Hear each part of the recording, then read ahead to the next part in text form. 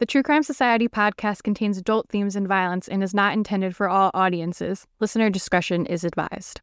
If you'd like to skip the intro, please refer to the timestamp listed in the episode description.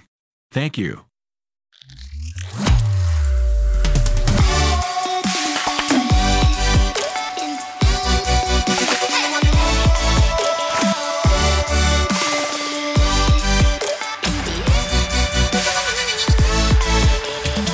What's up, guys? Welcome back to another episode of the True Crime Society podcast with Stephanie and Olivia. It's August 31st right now.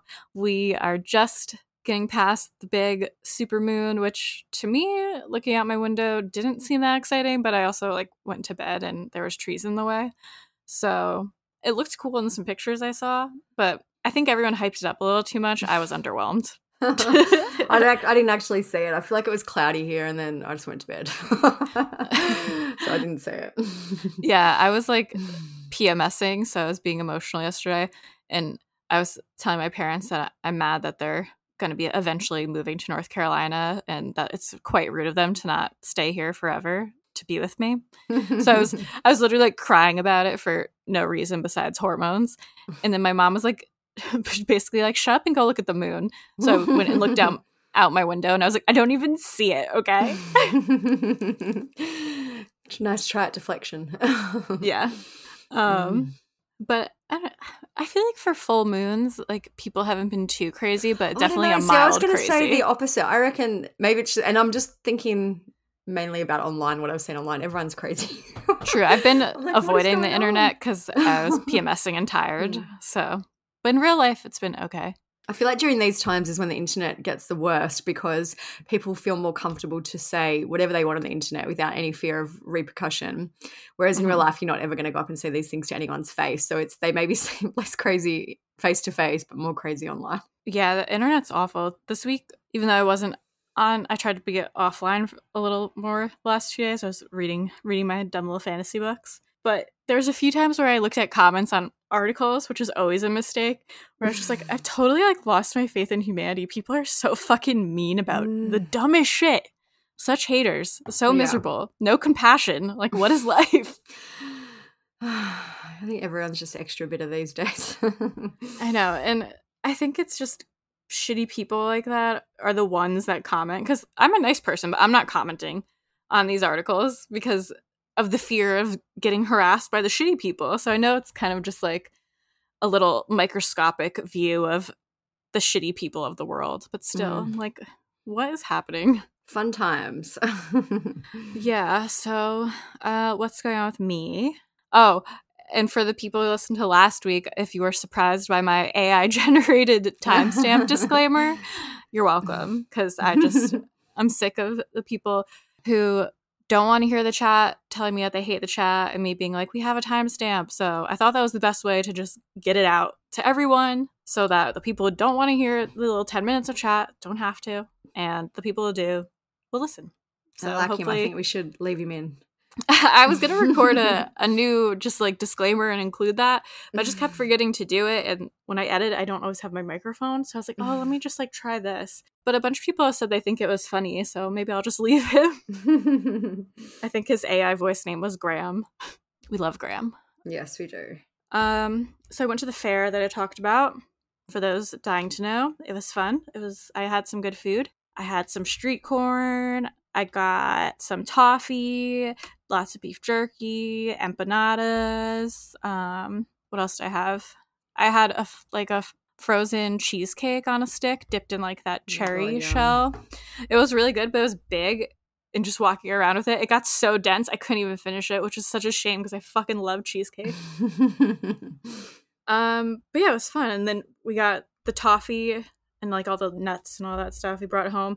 And I'm a toffee monster. I used to not like it when I was younger, but it was more I don't think I ever even had it, but when you're younger, stuff like that, you thought of just that's something that adults like, so I'm not gonna like it. You know what I mean? I thought it was a grandma candy, peanut brittle. But then I started having it and I was this shit is crack. And I would not stop eating it. I wake up in the morning and have a little piece like a psychopath. It's so good too because you really only need a tiny little bit because it's so sweet. Oh my god, it's so good. But yeah, it's all gone already. Especially so with my hormones being out of control. I was like, this is my girl dinner. Have you ever had Scottish tablet? No, I don't even know what that So is. that is kind of like, it's like a fudge toffee type thing. My husband loves it. Like that, if anywhere I go and I see it's actually called tablet for sale, he's like, buy it. So I always buy it for him. But again, you just break off a tiny little piece. It's so sweet, but it's very delicious if you ever see it. Definitely sounds like a grandma candy. Child me would not approve. I'll have to be on the lookout. Yes, definitely. And what's going on with you? You have your party coming? Party coming, 1 week to go. So I've been checking the weather. The weather's looking all right, hopefully. Some say rain, but it seems warm. So as long as it's warm, that's fine. But yeah, other than that, not much. I was just saying it's first day of spring here, but my older daughter has woken up sick. So that's a good start to the new season. But yeah, not That's too much. That's normal for a season change, though, at least, I guess. I feel like there's like a ton of viruses going around. I've even felt a bit off for a little while. I don't know. I just thought maybe it was just part of life, but maybe it is a weird virus or something. Yeah, but other than that, not too much. Pretty quiet till this week. And then hopefully just warming up, getting more, I was going to say getting happier, getting more, alive, more energy. So fingers crossed, I'm looking forward to that. More joyous in life. Yeah. Yeah, I'm ready for fall here. I know we say this every episode. You're ready for warm. I'm ready to be out of the warm. Yeah. Even it's finally about to be September here, which I know in my head it doesn't even get really cold here till November. But even next week in September, it's going to be like in the 90s. I'm sick of it. I'm sick of the shit. I think at this week they're expecting it to be almost in the 90s here. So that's like a few days after the real end of winter. It's crazy. Yeah, I'm ready for fall weather. I almost bought at the store today. Do you guys have those, probably the little slice and bake like Pillsbury cookies that have like the little pictures on them? No, well, we have like the sugar cookies. Yeah, ours come in like a log. Like we have both. Yeah, so the only ones I've ever really seen are kind of the log where you slice it yourself and then put them on the tray. Yeah, those ones, they had them at the store today, and they were pumpkins and ghosts. I literally took it and put it in my cart because I love those stupid little cookies. And I was like, it's still summer, and I put it back. Next time. I know, all the fall stuff. You were saying that there's Christmas stuff out already. I haven't seen Christmas stuff yet, but... I feel like I was talking to someone else. I posted it on my Instagram, and someone, like a lady from Australia, messaged me. She's like, it's always after Father's Day. Like, this was a week ago that I saw it. So, I don't know. They're going wild. Like, and I know that we don't have Halloween or Thanksgiving here, so essentially kind of Christmas is the next big thing. But over the last years, Halloween has been getting bigger. So I thought maybe it would be like a Halloween section, but it's not. It's Christmas. Santa, they got decorations, giant Santas. I'm like, oh my God. I remember we used to always say it was immediately the day after Halloween, especially when I worked in the mall. That was when stores would start putting out like their holiday stuff, like the pre-holiday stuff. And I think Santa like came to the mall pretty soon after Halloween. Definitely, because after Thanksgiving, I feel like would be late for the mall. I feel like Santa usually doesn't arrive till like the 1st of December or whatever, like the closest weekend to the 1st of December is. Maybe it was like right after Thanksgiving here, but the mall was already in pre-holiday phase 1 right after Halloween. Because for us, Halloween is like pretty massive because basic bitches, like me included, we love some Halloween decor and being spooky. So that's a big one too. But yeah, I'm ready. I'm ready for some fall candles, pumpkin stuff. I did get a pumpkin spice latte and pumpkin iced coffees already. I didn't wait for the actual fall for that. So. It's so funny because pumpkin stuff is really not a thing here. Like, right. I don't even know if you can buy tin. Like, you can buy fresh pumpkins, but I don't know if you can buy tin. I've never seen tin pumpkin unless it's in like an international section of the supermarket. International. I'm pretty sure that like pumpkin flavored drinks are not, like, maybe if you went like and the thing is too, we have hardly any Starbucks. We used to have tons, and then I don't know, years and years ago they shut down most of them. So in Sydney there's a couple, there's a few here and there, so maybe there you could get pumpkin stuff, but like I feel like 90% of cafes and stuff would have no pumpkin options. It's funny because it's the same thing with coconut. I don't love actual coconut or actual pumpkin. Like, I don't really like pumpkin pie or things like that, but coconut flavored things and pumpkin flavored things like the coffees and stuff like that I like, but I don't want any pumpkin pie or anything like that. And coconut, the flakes, That's why I don't like the texture of the Oh my coconut God. I love flakes. coconut. Like I'll always pick like a coconut chocolate or, coconut shrimp or something like that. I love it. I like that. I can deal with it. Maybe I'm getting better with coconut because I do like coconut shrimp. Like the ones in my wedding were so fucking good. Not to bring that up again. And like Samoa cookies, I like. But sometimes I just, bleh, I don't like it. All right. It's funny because one of the mean comments we got, not mean, like they don't really hurt my feelings, was someone being like, we don't need to hear what you guys ate. And I'm like, do we really talk about what we ate that much? But then we'll get the opposite and people will be like, I love hearing what you eat. Yeah. But just funny because that one I looked at like 2 days ago and I was like, we don't talk about food that much. Excuse me. All right. I'm sorry. My life revolves around snacks. Clearly, that's all I talked about this whole time. The fair snacks and, oh my God, yeah. and the fall snacks. I'm going out tomorrow night too for like a banquet, a beautiful Asian banquet. I've been looking forward to it ever since we booked it in. I can't wait. Like we only have so much to look forward to in life. The world is in shambles. Yeah. Let us have our fucking little snacks and little treats without shame. Let us know your favorite treats, everyone. We'd love to discuss. All right. Anyways, enough chaos.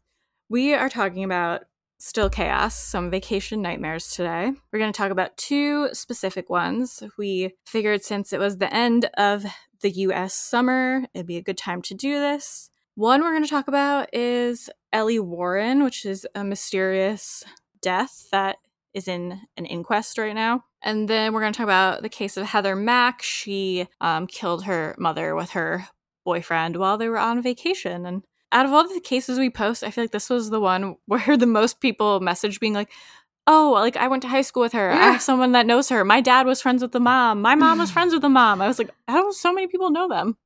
Yeah. It is a wild case. Like I always kind of knew the basics, but when I started looking into it, I'm like, wow, there's a lot going on there. Even the aftermath is crazy. Yeah. All right, so let's start with Elly Warren. So she was a 20-year-old Australian woman, and she died in Mozambique, which is in Africa, in 2016. And an inquest is currently being held into her death because a lot of people think that she could have been murdered. So cover-up, maybe? Yeah, like a cover-up, a lot going on. For adventurous young backpackers, Tufo on Mozambique's spectacular coast is a must-visit destination. But 2 years ago, 20-year-old Australian Elly Warren was found dead in the off-the-beaten-track paradise, her body callously discarded near a toilet block. Since then, it's been a living hell for her family in Melbourne, and made worse because detectives in Mozambique seemed more interested in ignoring the homicide than investigating it. Their attitude infuriated Elly's dad Paul so much, he decided to travel to Africa in the hope of uncovering vital clues. His journey is heartbreaking and bittersweet, but as you'll see, he succeeds. Where are you from? Australia. 20-year-old Elly Warren lived for adventure. Like so many young Aussies, she had an insatiable desire to see the world and meet new people. Hi, Horace. Elly was a girl that really, she knew what she wanted to do, and there's no way in the world that I could have stopped her. Even Nicole says, her mother says the same thing. There's no way possible. She had her dreams, and she loved the African people and the culture there. She was full of life. She was always happy, always on the go. There was never enough hours in the day to get Elly's, to get all the things done that she wanted. She'd get up in the morning and she would cram as much as she possibly could into her day.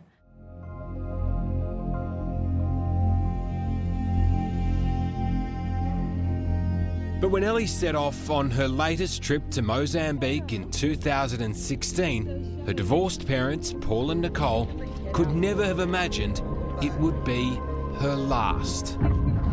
Devastated family and friends have paid tribute to a Mordialloc woman killed while travelling in Mozambique. Elly Warren's sister spoke of the heartbreaking... Now, 2 years on from her death, the family is united in searching for answers, while still coming to terms with a completely botched investigation, which has allowed a killer to roam free.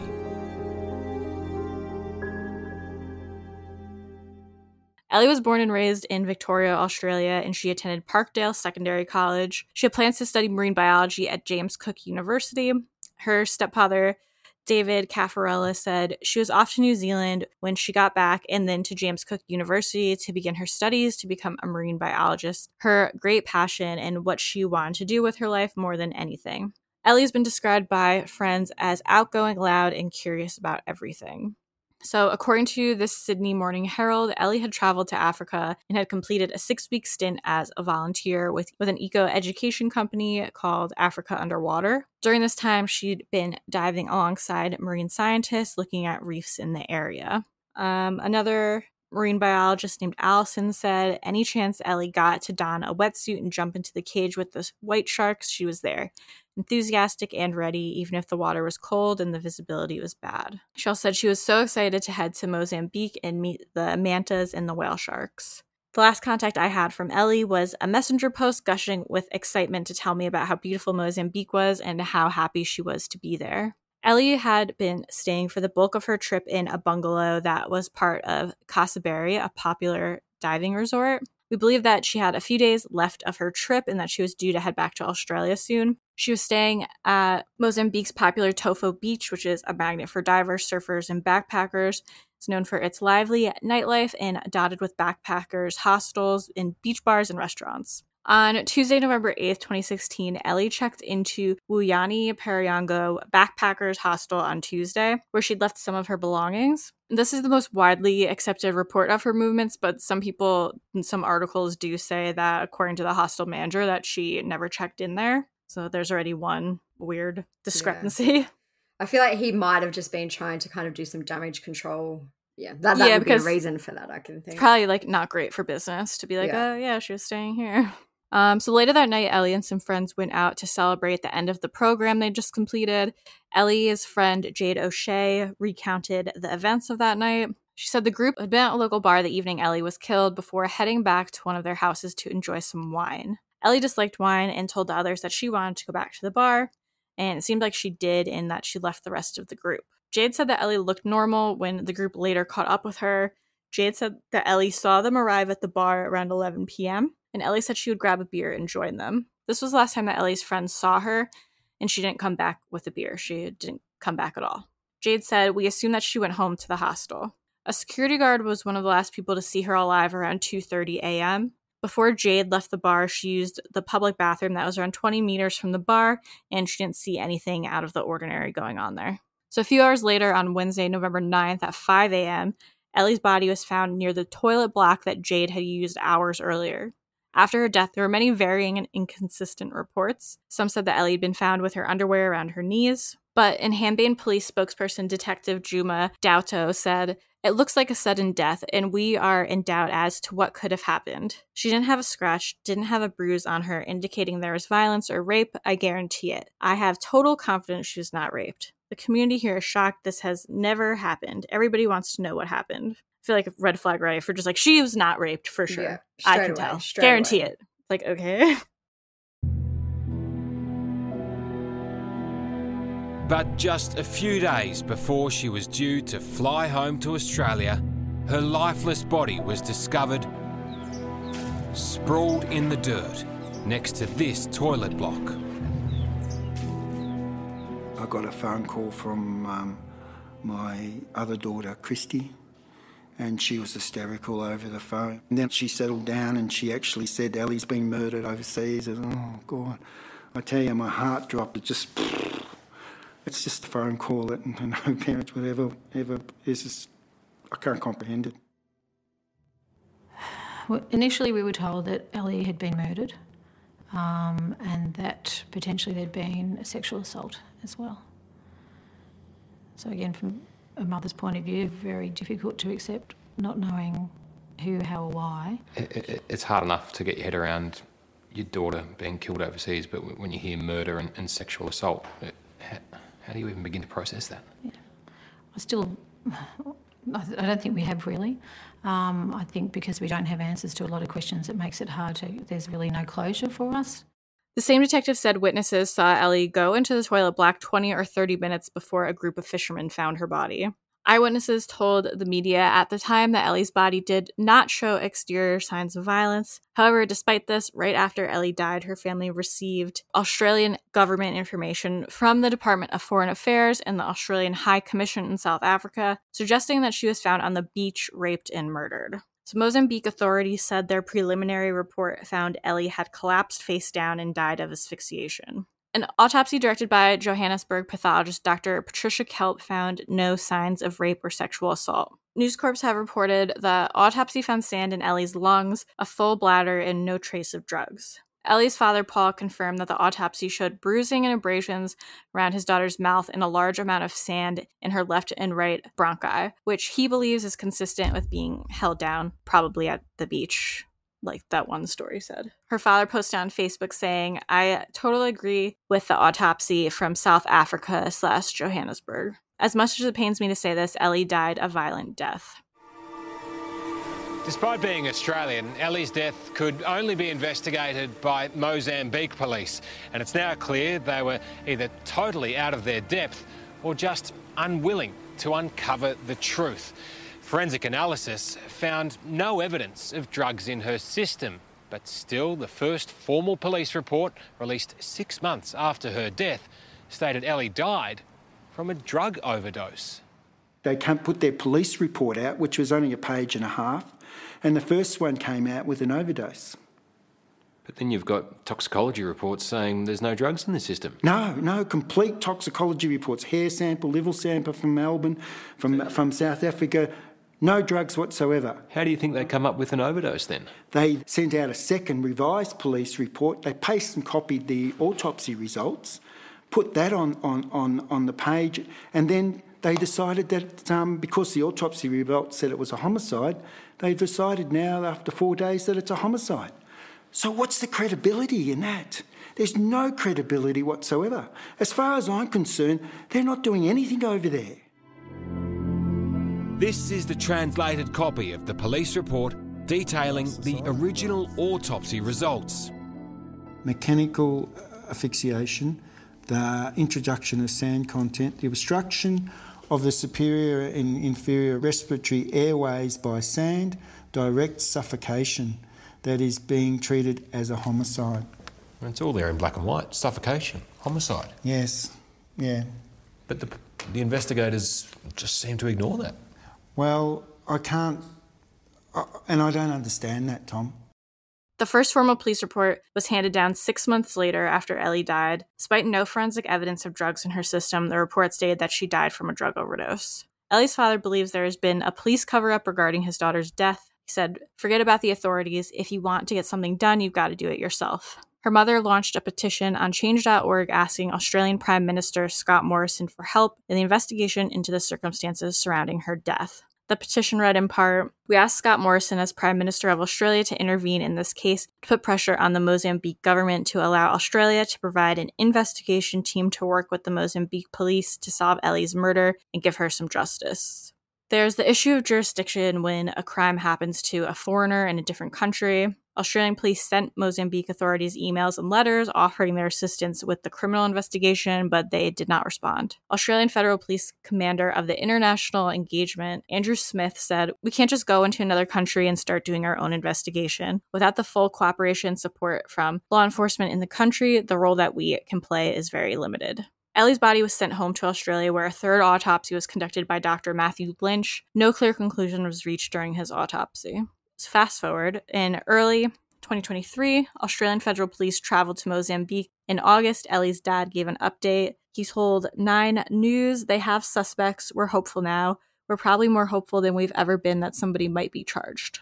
So in August 2023, a coronial inquest was held into Elly's death. Her father, Paul, said, "Since she was taken from us over 7 years ago, the family has felt we've had our backs against the wall. We felt we had little support from the Australian government and the AFP. Elly was a proud young Australian citizen. She deserved a far more diligent and professional level of commitment." Elly's dad also spoke outside the coroner's court and said that he believed his daughter had been murdered elsewhere and moved to the location where her body was found. Paul said, "There's no way thick sand could have reached that deep into her lungs. She was definitely murdered down the main beach and her body was moved to that area." Now I think it's to sort of throw everybody off track and to cast doubt. Elly's mother, Nicole, Caffarella told the inquest that she thought about her daughter every day. She said, "I miss her today, tomorrow, and I'll miss her for the rest of my life." We're still waiting for the outcome of the inquest to be made public, and it might take a while, so we will update you all when there's information available on that. We have mentioned it in the past in some other Australian cases that we've covered, but here, basically, when someone dies or when they go missing, there can be a coronial inquest by the coroner's court.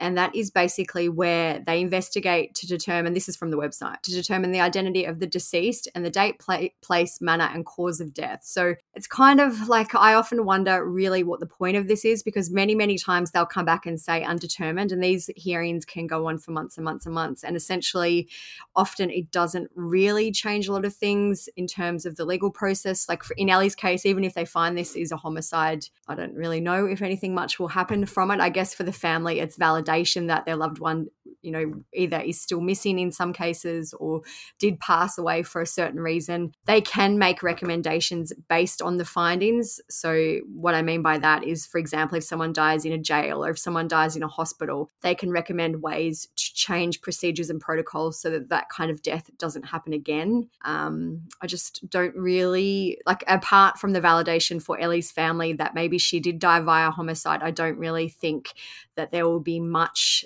to come of the inquest, if that makes sense, in terms of the actual legal process and possibly prosecuting someone. I just feel like it won't happen because of the inquest. The main thing to come for Elly's case will be her cause and manner of death. Yeah, because they only have so much to go off of. Yeah. If the initial investigation was botched as like a cover-up, they don't have any of the real info, really. And even I've been reading a book recently this week about Australian missing people, and there was one story in there where the missing persons case went to the coroner, and the coroner made a finding, and then it went to the coroner's court a second time, and they made a different finding.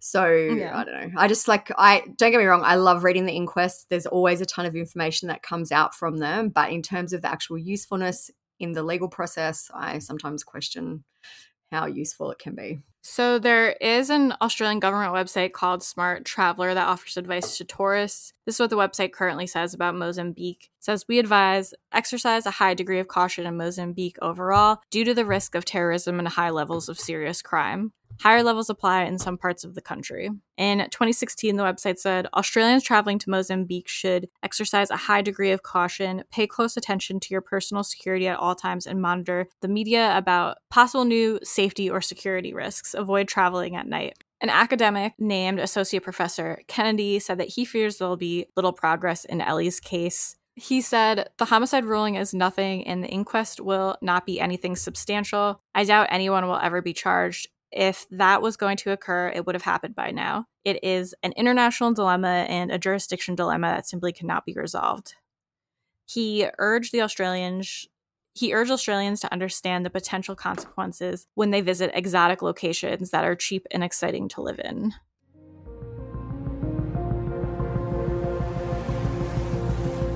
Tufo lies on the Mozambique coast, a 20-minute drive from the local airport of Inhambane. This country is still feeling the effects of a brutal civil war, so tourism here is a much-needed source of revenue. I arrived here last night, and this is the first morning, and this place has really got it. It's a magical place, and I can understand why Elly would really love it here. It's not hard to see why people would want to come here. It's beautiful. But it wasn't long before Paul was warned such beauty can come at a price. The embassy need to know that you're around. The embassy need to know that you are on your own investigating it, just for your own protection as well. Because Mozambique people disappear. I mean, this is a banana republic, it's a civil war country. So it takes nothing to take somebody out and dump it in the ocean. There was also, I was just quickly looking before we started recording, and there is another woman who, I think it's Sarah Harry-Regan. She was 29 at the time this article was written in 2018. She is from Scotland, but she wrote a post on Reddit when she heard about Elly's case, and she wrote, I'm in desperate need of your help to make future tourists, especially females, aware of these dangers. I'm finding those in authority are desperately trying to protect the tourist industry of Tofo Beach at all costs, including covering up a murder and attempted rape. She said in 2010, I was involved in a serious incident meters from where Elly's body was found. To summarize, a Tofo police officer tried to rape and threaten to kill me. Thankfully, I was able to escape. I then went to the police station, not knowing that my attacker was a police officer, to report the incident. At the police station, I identified my attacker, who then proceeded to try to frame me with drug possession and told the other officers that I was resisting arrest when witnesses found me struggling with him. I was then held at gunpoint until bribe money was accepted and I was able to escape for the second time in one night. The following days after this incident, I met with security representatives from the Mozambique Tourist Board and the British High Commissioner. I was continuously told to drop the case and to be thankful that I wasn't going to be arrested. But I was determined to get justice. With 2 British consular delegates present, I was able to identify my attacker and 2 other police officers involved. The day I returned home, I received a phone call to tell me that the police officer that had tried to attack me lost his job and more serious consequences were forthcoming. I was contacted a few weeks ago by the investigation team of Elly Warren due to our terrifying similarities.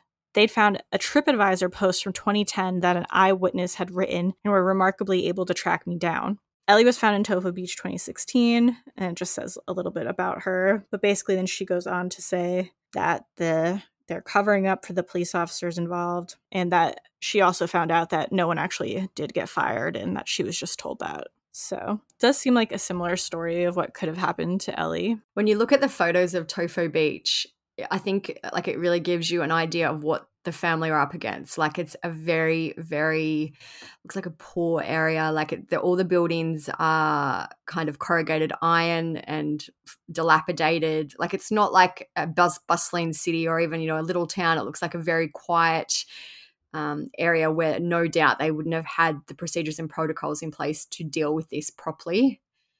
Yeah. And if their main kind of industry there is tourism, I can absolutely see that being a reason for it being covered up. Yeah. It seems like a more underdeveloped area with nice beaches that attract tourists. Yeah. Like a very, rustic kind of experience. Yeah. So, I mean, I think she was on the beach. How else would she get all that sand in her lungs? I just wonder, like the one, I don't get me wrong, absolutely do agree that she was murdered, but if they've said there wasn't really, I guess maybe the autopsy just wasn't thorough, but if there wasn't any real signs of sexual assault, I wonder what the motivation was. Maybe robbery, but we've never really heard that her things were stolen. But if they're covering up, they could have just lied. Yeah. Like if it's that corrupt, they could have And I guess too, it could have been even along the lines of someone tried to have sex with her and she rejected them and they killed her. So that's why there was no sexual assault, because it didn't happen. Mm-hmm. But yeah, I absolutely agree. I think she was murdered, or she didn't, like, someone caused her death. She didn't just walk into the bathroom and die. No. And get her lungs full of sand. No. So hopefully we'll get some answers, or her family will especially get some answers, but it's sad that there'll probably be no real justice for her. And it's sad that there's no way to, like, we've talked about this with a few other cases, when it happens in another country, the family is just like victim to. And especially in a country that has very, very different procedures and protocols. Like, for example, if this happened in Australia to an American or to an American in Australia, I feel like the resources available for either would be comparable, whereas in this type of situation, there are no resources. There was nothing followed. It just would be a whole other kettle of fish in trying to deal with the scenario. Yeah, and I guess that's part of the reason why the tourist warnings are so high for areas like this, because there's really not much your home country can do to help you. Yeah, in a country where there's not so much of an alliance or a relationship back and forth with, agreement to help on these scenarios. Yeah. Sad story, but we will definitely post more info when the info is available. That one was suggested by one of our Patreons as well. So if you have any other suggestions, definitely let us know, either on our Instagram or Patreon, and we can definitely look into them ongoing. Yeah, I've never heard of her before. Neither had I, to be honest. Even being an Australian, apparently her case has been on 60 Minutes, which you might be able to put some clips in and things like that. So it is quite a relatively high profile one, but for some reason I just hadn't heard too much about it before we started looking into it. Yeah, I'm definitely going to keep up with it and see if any more info comes out. So the second vacation nightmare we're going to talk about today is the murder of Sheila von Weiss Mack. Her name is Sheila von Weiss and her married name is Mack, so you may see her referred to by both names in the media, by her daughter Heather while they were on vacation in Bali. Jalan in the jail. She's among the world's most infamous young female killers. I want to go to the beach today. Let's go to the beach. And yet, incredibly, for Chicago-born Heather Mack, this is life behind bars. With access to her own social media account, she posts video of herself smoking, dancing, even partying. All while trying to raise her baby Stella inside Indonesia's Karabokan, one of the most notorious prisons on the planet. 1, 2. But first, how on earth did a pregnant 19-year-old who grew up in a wealthy Chicago family end up here? Oh my God. Paraded before the world as a money-hungry murderer, an American teen once facing an Indonesian firing squad for her role in the brutal killing of her own flesh and blood. Did you feeling stressed these days, lately? Stressed? Yes. So Lois Heather Mack, which is Heather, was born October 1995 to Sheila von Weiss and James L. Mack. James was a jazz musician and a composer, and quite a well-known one, I believe. James was 66 when Heather was born and Sheila was 43. So Lois went by her middle name, which was Heather. She grew up in Oak Park, Illinois, and attended Oak Park and River Forest High School. Heather and Sheila seem to have a very tumultuous relationship. So between January 2004, when Heather would have just been 9 years old, and June 2013, police went to the home 86 times. This is almost once a month on average. The calls were for domestic violence, theft, missing person reports, and 911 hang-up calls. All of the incidents were apparently related to Heather and Sheila. Just to backtrack a little bit into some family history, Heather, James, and Sheila went on a Royal Caribbean cruise in 2001. James injured his foot while on this trip, and he apparently didn't get proper medical treatment from the ship's medical team, and this resulted in him being partially paralysed. He filed a lawsuit against Royal Caribbean saying that he was partially paralysed and that he had to urinate in a bottle. And this case went on for years and years. In 2006, the family went on vacation to Greece. I believe that Heather was James and Sheila's only child, although James did have 5 other children from previous relationships. One of James's peers has spoken to the media about the relationship between James and Sheila. They said nobody could figure out how he ended up with her. He was definitely in a situation where he didn't want to be alone and he needed somebody. But in many ways, he was alone in that house. That was from one of James's colleagues called Melvin Williams. Melvin also said that Sheila discouraged her husband from socializing with their adult children and their families. So, it seems like they were quite isolated, the 3 of them. Sheila wouldn't let him see his other children, apparently.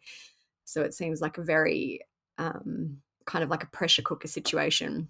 Neighbours of the family have also spoken. Georgia Parcham, who was a neighbour, said Sheila was a lovely, charming woman and that she encouraged Georgia to enroll in literature courses at the University of Chicago. The Macks apparently also held parties involving artists and friends. On the vacation that they went to in Greece, James died on August 6, 2006 in his hotel room from a pulmonary embolism. In the decade after her dad's death, perhaps understandably, Heather began acting out more and more. I felt that Heather, after her father died, began to slowly see her mom as a bit of a competitor for attention. As she got into middle school, she was becoming, very defiant and not wanting to listen to any rules. And Sheila and I had many, many talks, and I said, there's a reason the term troubled teen is out there. But did Heather's troubles go beyond that of a normal teen? She started skipping school, hanging out with a rougher crowd, and even began stealing large sums of money from her own mom. What did Sheila tell you about what was going on behind closed doors? Well, she told me that she was being abused by Heather. I mean, she was constantly being attacked physically, and Heather had an explosive temper. I mean, there's no question about that. She would erupt at the slightest provocation.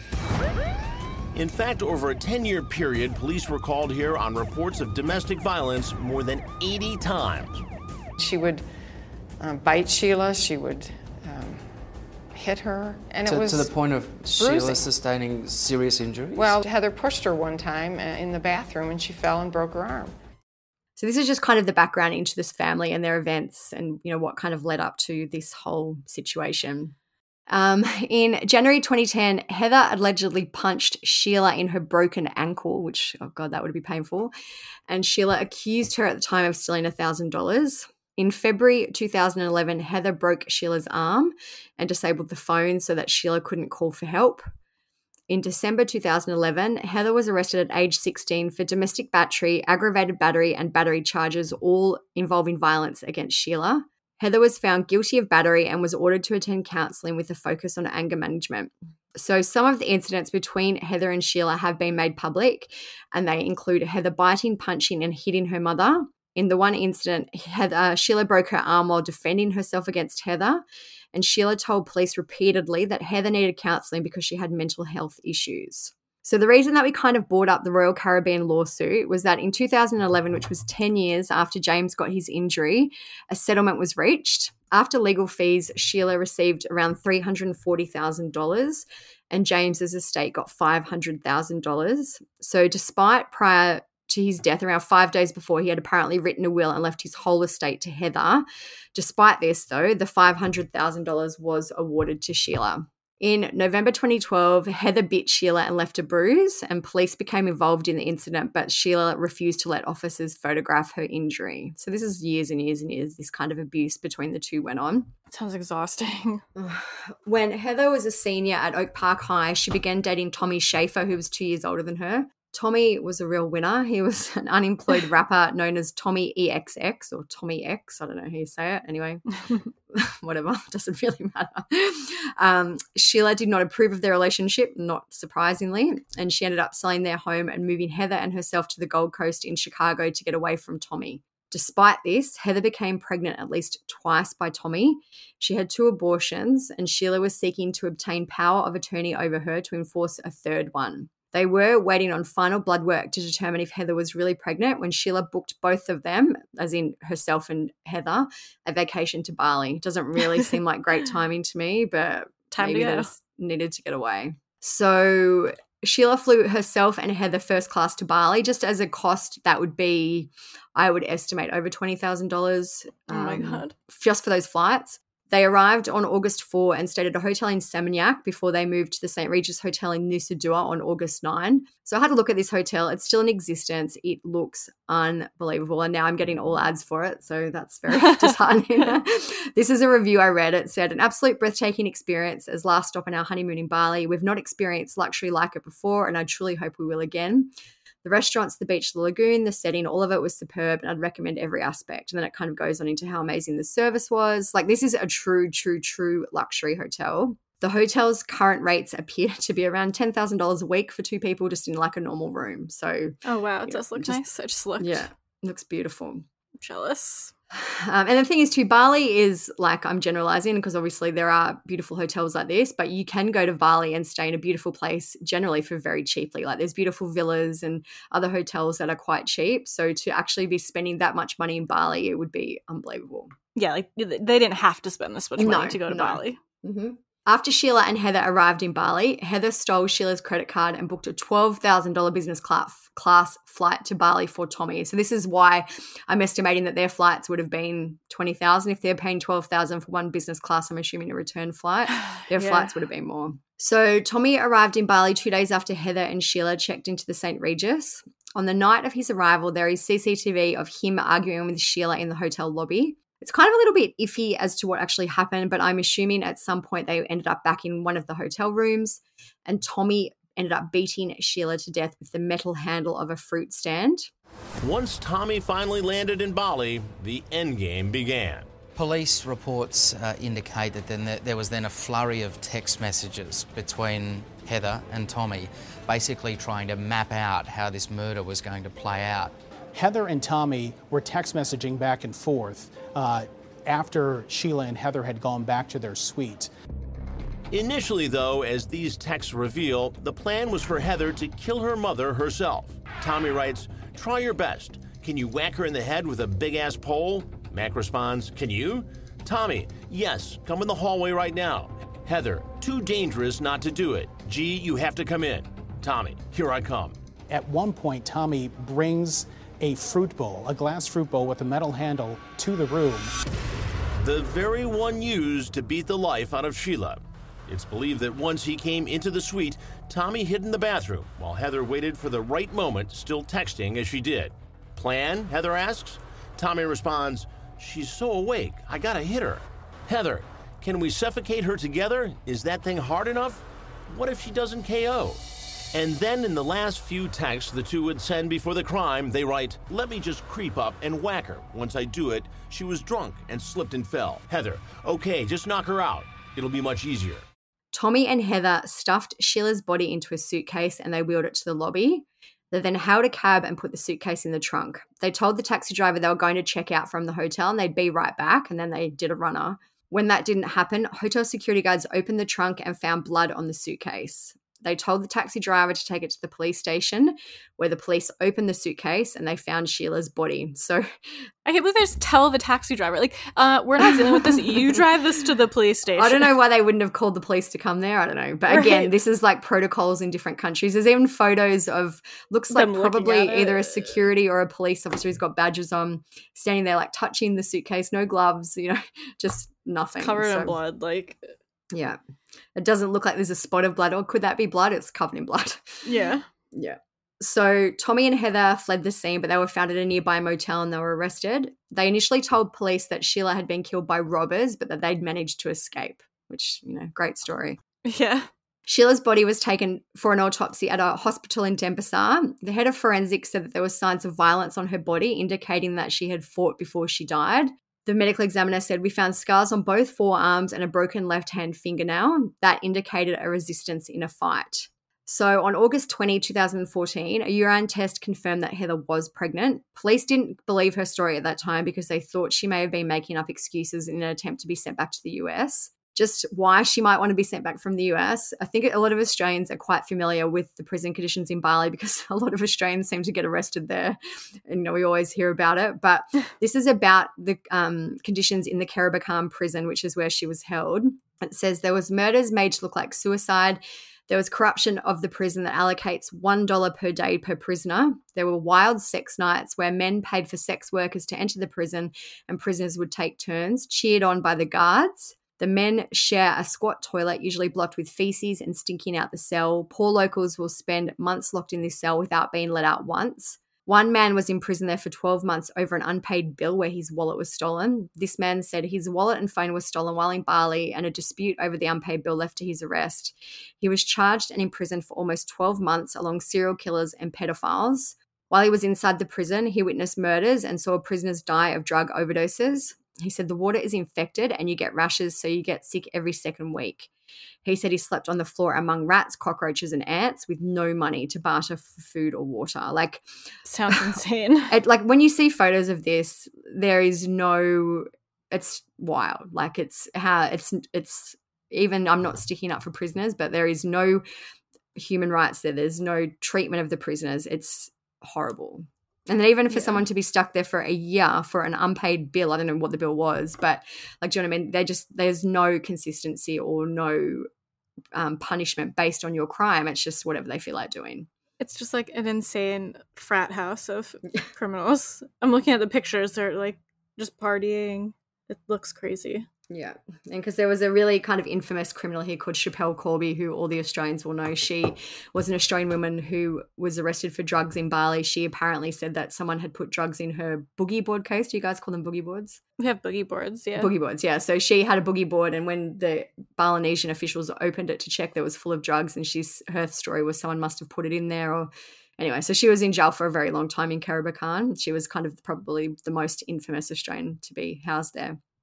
On September 19, 2014, Tommy admitting to killing Sheila and Heather admitted to helping dispose of the body in the suitcase. On January 14, 2015, they were both charged with premeditated murder. The maximum punishment for this in Bali is death by firing squad. Tommy told police that he had killed Sheila after she had threatened to kill Heather's unborn baby and that Sheila had also attempted to choke him. So in 2015, Heather gave birth to a baby girl while she was in the prison named Estelle. That baby is known as Stella, so you might see it both ways in the media. As per Indonesian law, Stella was allowed to live with Heather in her jail cell until she turned 2. Heather spoke to people in 2015 about Stella. She said she's everything. She has taught me what love is, and she has given me a reason to want to live. She's given me a purpose each morning when I wake up. When Stella is awake, the days are good. I can't have a breakdown, but at night when she's asleep, it gets tough. As it was Heather's choice to keep Stella in the prison with her, she had to pay for Stella's food, clothes, and medical care. She did receive some money from Sheila's trust for this. William Weiss, who was Sheila's brother, said in 2018, "Big up to Heather for keeping Stella in jail so that the trust has to pay for her food as well that she cooks and sells for cash to buy cigarettes, Coca-Cola and chocolate that stabilizes Stella's diet." So despite being in jail, the jail didn't seem to provide anything for Stella. Heather had to provide it, and it seems like she wasn't providing very well. I think it's crazy that you're just allowed to have your baby live with you in jail. Can you do that here? Like I guess, I get for maybe breastfeeding mothers you could do that, but I don't know. It just seems like this age baby 2 seemed to live there for a while. Yeah, I think between 2 and 3 years. I think she might have been taken out after she was 2. So yeah, good start to life, being in conditions like that. Yeah. So during the People interview, Heather also spoke about the relationship that she'd had with Sheila. She said she never wanted to be separated from me, and she also hated everything about me. It was complicated. A family friend said it was like they were locked in an inescapable pattern, a gridlock. It's such a sad story. It was like a disaster waiting to happen. Heather said that after her father died, her relationship with Sheila deteriorated quickly. She did say, though, that she considered herself to be close with her mother. She said there was a lot of good in our relationship. I don't know if I would describe us as friends, but we were close. Heather said she'd tried to move out of the family home when she turned 18, but she said that Sheila didn't like this and would send Heather pictures of suicide attempts that she made. And Heather told people that she and Sheila would bond over shoplifting together. She said we'd take thousands and thousands of dollars worth of makeup. She told me no one would expect a kid to do that and have me steal it while she distracted the clerk. I wanted to make her happy, so I'd just do it. Heather also spoke about how her mother encouraged violence. She would egg Heather on by saying, hit me, repeatedly until she did so. And she also said that the whole time they were in Bali, her mother was drunk and was taking prescription pain pills. Seems like they just had like a shitty, toxic, abusive, codependent relationship. It kind of reminds me a little bit, obviously not the same extent as Rudy Farias, like that weird, you can never leave me, you can never be without me type situation. Even like Gypsy Rose in a way, because that's kind of how it all started. She didn't want her to grow up and leave, essentially. Yeah. So Heather ended up being sentenced to 10 years in prison in Indonesia. Judges said they had given her a lenient sentence because she had just given birth, and Tommy was sentenced to 18 years. In a bit of a twist that wanted to add in, on September 23rd, 2015, Tommy's cousin Robert Bibbs was arrested in Chicago on federal charges for conspiracy after he allegedly told Heather and Tommy how they should kill Sheila. He was sentenced to 9 years in prison in 2017. The plea deal that he took stated that he knew Heather had apparently asked Tommy to kill Sheila, and Robert had offered advice on the best way to murder her. Messages obtained by Crime Watch Daily indicate Tommy never went to Bali for a holiday. In those texts to a Chicago cousin named Robert Bibbs, Tommy reveals he and Heather meticulously designed Sheila's murder. Tommy, that expletive Heather is crazy. Huh? She asked me to do something really insane. She asked me to find someone to kill her mom for $50K. And that was a full 6 months before the murder. In even more messages sent just weeks and even days before Bali, Tommy and Bibbs discuss smothering the socialite with a pillow, or even drowning her in the ocean to make it look like an accident. The motive?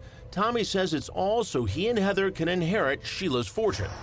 So in terms, you might be wondering how Heather could have afforded her legal defense. She was the beneficiary of a $1.6 million trust fund.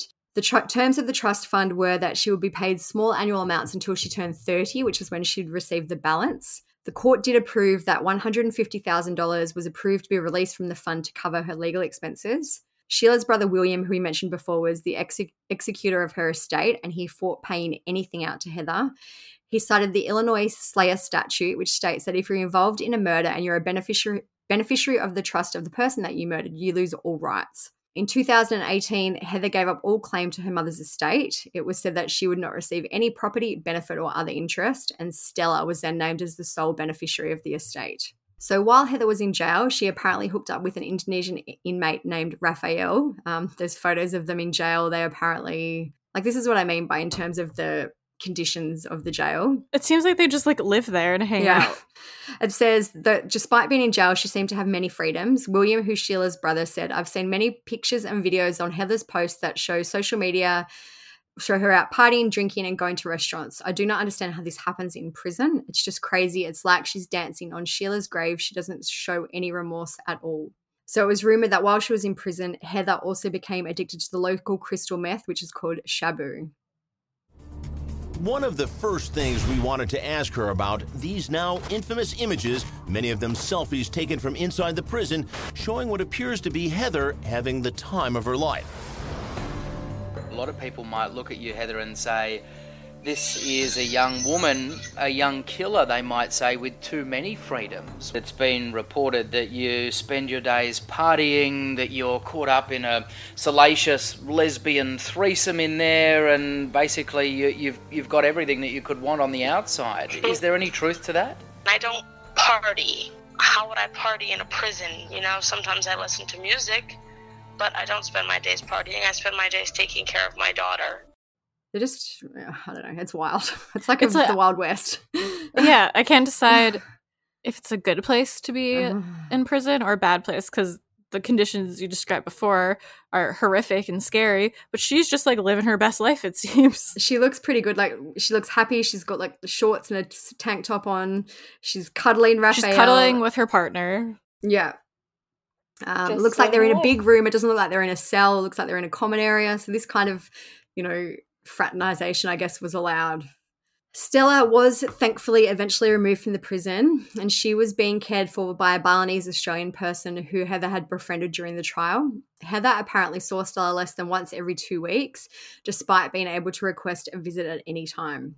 Wait, like, it's just someone that she befriended? It wasn't like... Yeah, I don't know, maybe someone who kind of tried to support her during the trial. I don't know. The whole thing's weird. It's just, I don't know. On October 29th, 2021, after spending 7 years in the Indonesian prison, Heather was freed. This happened after she was granted a total of 34 months remission. Heather wanted to stay in Indonesia, not surprisingly, because she was out of jail by then.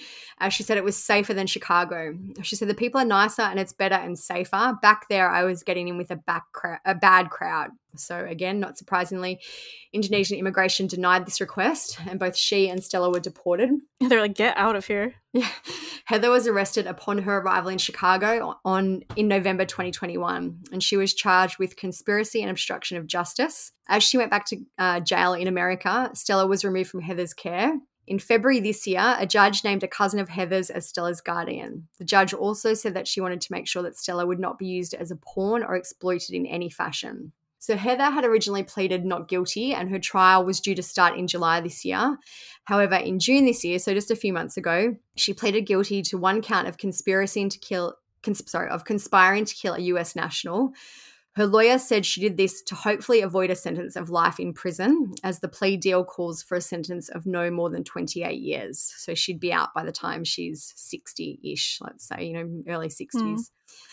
Heather's lawyer, Michael Leonard, has been arguing for leniency at the sentencing. He said he would present evidence that Heather had matured and that she was a fantastic mother to Stella.